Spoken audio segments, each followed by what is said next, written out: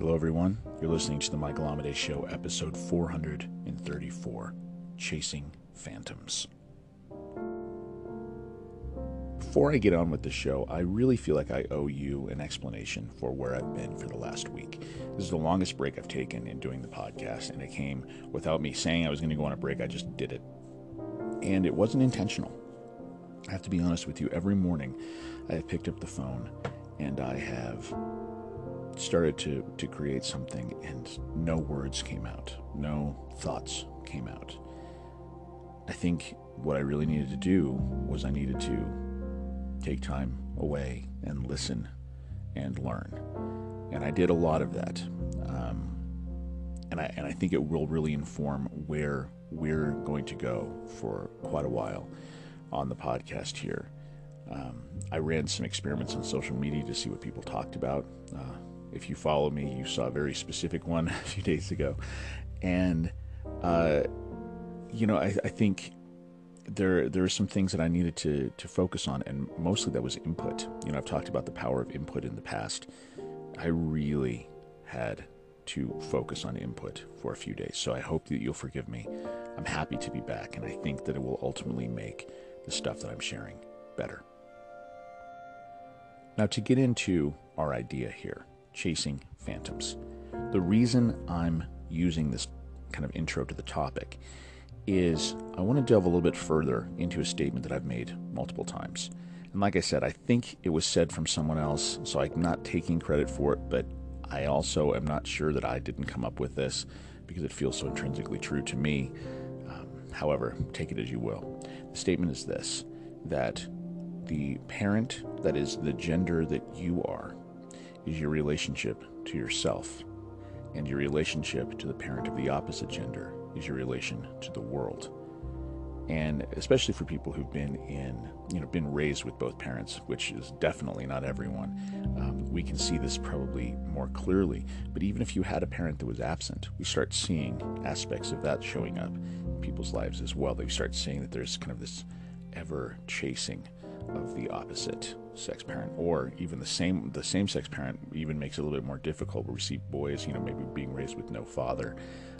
There's kind of a wandering listlessness that happens. It is actually a very intense psychological process these men have to go through, or women, I would imagine, being raised without a mother.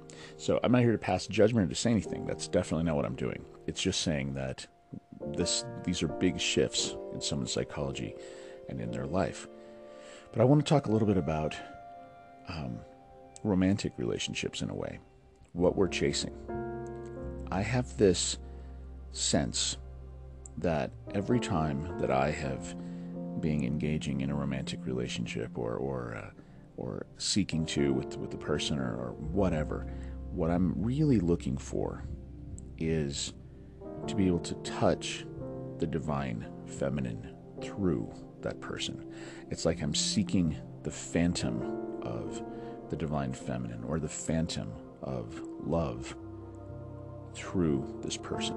It's kind of like this type of energy or spirit that then appears in a person, and it's a gateway there, as opposed to just being person to person only.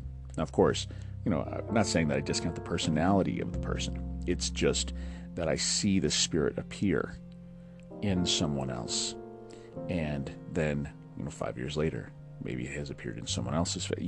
So it's that kind of thing. And in a way, it almost reminds me of the movie Fallen with Denzel Washington, where he's a detective trying to chase a demon that keeps possessing people who are committing these murders. And there's a scene where he's kind of following him down the street, and the demon keeps passing itself from one person to another by the person bumping into another person walking down the sidewalk. Or it sounds funny to say that, but I almost feel like for me the spirit shows up like that. It's one person, and then I see it in someone else, and while it is the person that I'm looking to and talking to, and their personality as well, I do see the spirit kind of begin to take form. And I kind of wondered what that was. I was trying to feel into that idea and kind of analyze it as well. And of course, as you would imagine, any study of the divine feminine, the divine masculine, leads you directly to Jungian psychology. And that shows up as the anima or the animus. And these are the phantoms that I feel a lot of times we're chasing, especially in romantic relationships. But oddly enough, when we're talking about the anima and the animus, we are talking about the opposite gender from us actually being us. So let me get into this. It's a little convoluted. I'll do it quickly, though. So the basic concept is this, and I'm stealing this from an article here, and I will ascribe to the author here in the show notes and put a link. But the idea is that the anima is the feminine image in the male psyche, and the animus is the male image in the female psyche. So the anima and the animus represent the true self rather than the image we present to others, and serve as a primary source of communication with the collective unconscious. Now, that's kind of a deeper idea, right? So let's continue.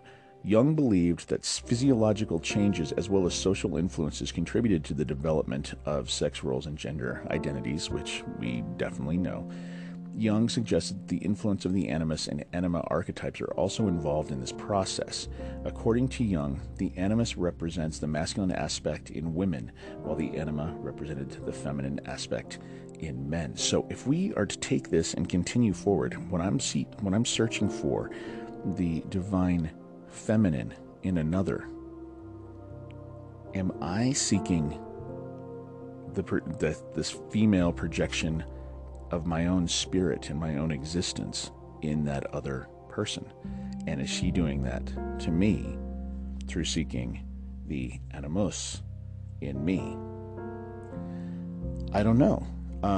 I feel like we're onto something, right? And I'm sure that a Jungian psychologist, and I actually do know a few who I will reach out to, could probably provide some more intelligence in this. But there's the four major archetypes here in Jungian psychology, which is, of course, so we have our true self, and our true self is kind of who we are in the deepest core. It is the unified unconsciousness and consciousness of us together, and kind of going through the process of creating ourselves is a process called individuation, in which various aspects of personality are integrated.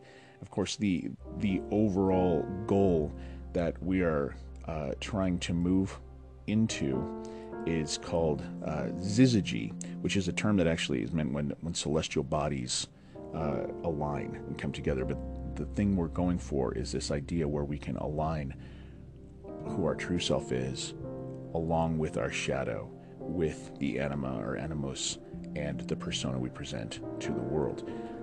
My thought is, as I get deeper into this, that the true self is, yes, it is created in many respects, but it is the thing that we're also chasing. It's the phantom that we're chasing. We want to know that we're here with purpose or for a purpose. We want to know that we are enough, right, in many respects, or that we have some sort of significance. But then our shadow starts to pull at us, and starts to kind of, that it's more of the toxic aspects of our personality. However, it is, without the contribution of the shadow, it is nearly impossible to be creative and to make something new. You can't be fully happy and fully present and still create on a real and high level.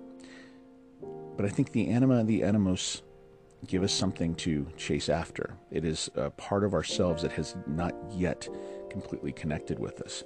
Now, I'm not saying that if I find a partner that this problem's solved. In fact, it probably gets even more difficult because then now there's a relationship. I'm trying to connect with this over and over. This is consistent seeking and the consistent attempting to unify that becomes difficult, especially when it's external.